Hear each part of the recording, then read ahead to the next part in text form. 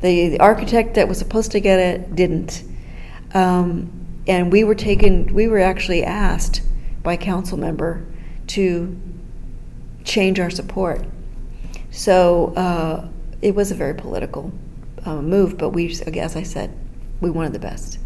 So that's when conflict started, and the city started to resist and started to demand more and more from CIMACA and basically depleted our funds, from paying a staffer when there was no building to paying for this analysis.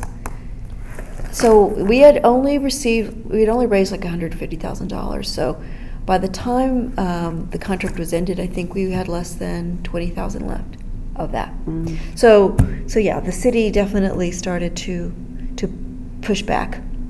And so every time we were brought in to say, you are given a challenge, we were told that the contract would be broken if we did not comply.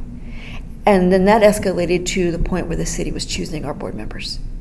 The city was approving board members. How does that happen with a nonprofit? That's not supposed to happen. We're supposed to be autonomous, but it got to that point where Councilmember Alvarez and and I do believe it's based on that architectural choice.